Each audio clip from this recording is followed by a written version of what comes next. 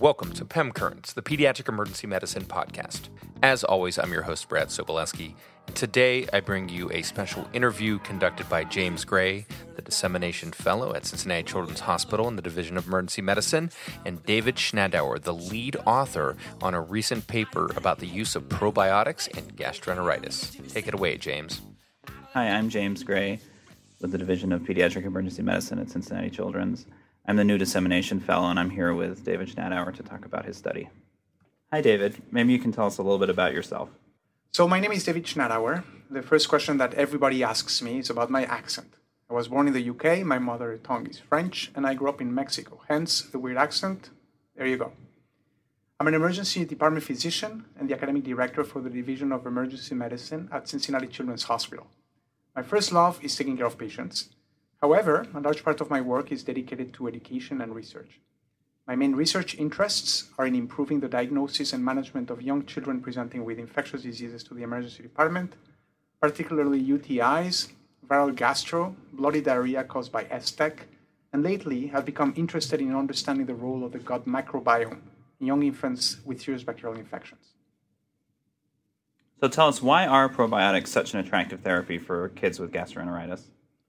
So there's nothing we can do, or very little we can do for kids with diarrhea. We can try to prevent and treat dehydration, prevent transmission among family members and daycare attendees, and that's it. Antidiarrheals are dangerous and contraindicated in children.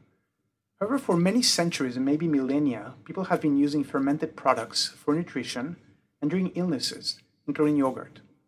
It is also known that the gut flora is disrupted during episodes of gastroenteritis. Probiotics are bacteria grown in a lab that are supposed to be good for you. Wouldn't it be great if we had a product that could help regenerate the gut environment after a period of illness, or after a course of antibiotics, or in any disease process where the microbiome is disrupted? That would be great. And in fact, probiotics have previously been shown to reduce the duration of illness in gastro and have been incorporated into evidence-based care pathways at a lot of different institutions. Why was this study necessary, and what did it show us? That's a great question. So, when you look at prior research in probiotics for kids with gastroenteritis, it was seriously flawed. Limitations included small studies, unclear outcomes, different products formulation, lack of blinding, allocation concealment, many others. Also, many of the studies were performed in inpatients in other countries, and many of them were sponsored by the industry. Meta-analysis of these flawed studies showed a benefit, and in the absence of other options or better studies, parents and doctors started using probiotics more and more, despite these limitations. Finally, because probiotics are marketed as dietary supplements and not drugs, manufacturers have few limits in claiming unproven benefits, and the probiotic industry is worth over $30 billion worldwide and growing at a rampant pace. So it was important to design a definitive, high-quality, double-blind randomized control trial to assess their effectiveness. We use one of the leading probiotic products in the US called LGG, and it's marketed as Gluturel, which is also the product for which there was the most evidence supporting its use. And we set out to put it to test. And in a few words, after studying close to 1,000 patients with acute gastroenteritis in 10 US hospitals, we found that probiotics did not improve patient outcomes when compared to placebo. We looked at every outcome we could think of: combined gastroenteritis severity score, duration and severity of diarrhea and vomiting, duration of fever, unplanned healthcare visits, household transmission rates, daycare and work absenteeism. And then we looked in every subgroup we could think of: young versus older, on or off antibiotics, viral versus bacterial gastroenteritis, kids that were exclusively breastfed versus those that weren't, etc. And the answer was always the same. There was absolutely no differences between the probiotic and the placebo groups. So that's really interesting. And the study was performed with the help of PECARN, which is a really large pediatric emergency care research network. Maybe you can talk a little bit about how important it is to have something like PECARN support this study. So PECARN was absolutely essential in helping us with the plan of the study, the launching, and the conduct at 10 different sites in the US. They have great resources.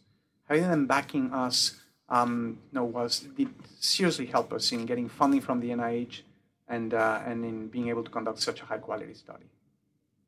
Another study was performed with a different research network in Canada. Maybe you can comment on what that showed and why it's so valuable to have a parallel study. You are correct. Stephen Friedman, who's also an author in our study, he's from Calgary. He conducted a similar study in Canada using a different probiotic, and the results are pretty much identical. That article is published in the same issue of the New England Journal of Medicine. The results of these two large and definitive studies do not imply that every probiotic is ineffective in every disease, but they give us pause in addressing an important issue. We should not be prescribing and spending billions of dollars in therapies that are not backed up by solid and high-quality evidence. Meta-analyses of limited and flawed studies provide limited and flawed recommendations, and about a third of them are debunked once a sufficiently powered RCT is conducted. And there are many such examples in the probiotic literature. So that's the importance of having these two strong studies published together. That's great. Maybe now you can summarize for us what you would recommend regarding the use of probiotics in kids with acute gastroenteritis. So the bottom line is, based on these two studies, we cannot recommend LGG, Culturelle, or Lacidofil for the treatment of acute gastroenteritis in children. I would not recommend parents spending money on these or other probiotics for these or other conditions until there are strong data supporting their use. Parents should spend their money in providing the best nutrition that they can afford for their children, including fruits and vegetables. And for the scientific community, the main message is that manipulating the microbiome to improve health outcomes is an emerging and exciting science, which will require a sophisticated understanding of pathophysiology and high-quality studies. I would hope funding towards those studies outpace the rampant growth of the probiotic industry, but that obviously is my moonshine or mezcal dream. Well, that's it for this episode of PEM Currents, the Pediatric Emergency Medicine podcast. My main take-home from this study was that we should reconsider whether therapies are useful, especially when we don't have high-level evidence. This is a great example of two parallel studies that were done with great methodology that will impact our practice directly. Right now, there's no need to give probiotics in gastroenteritis. Thanks again for listening to PEM Currents, the Pediatric Emergency Medicine podcast. Check out previous episodes on Apple Podcasts, Stitcher Radio, or wherever you get your audio content. If you can spare the time, leave me some feedback. I'd really appreciate it. And check out more great pediatric emergency medicine-focused educational content on PEMblog.com. I'm on Twitter at PEMTweets, and James is on Twitter at JamesGray0. Give the guy a follow. He's a rising star in pediatric emergency medicine. Thanks for listening, and see you next time.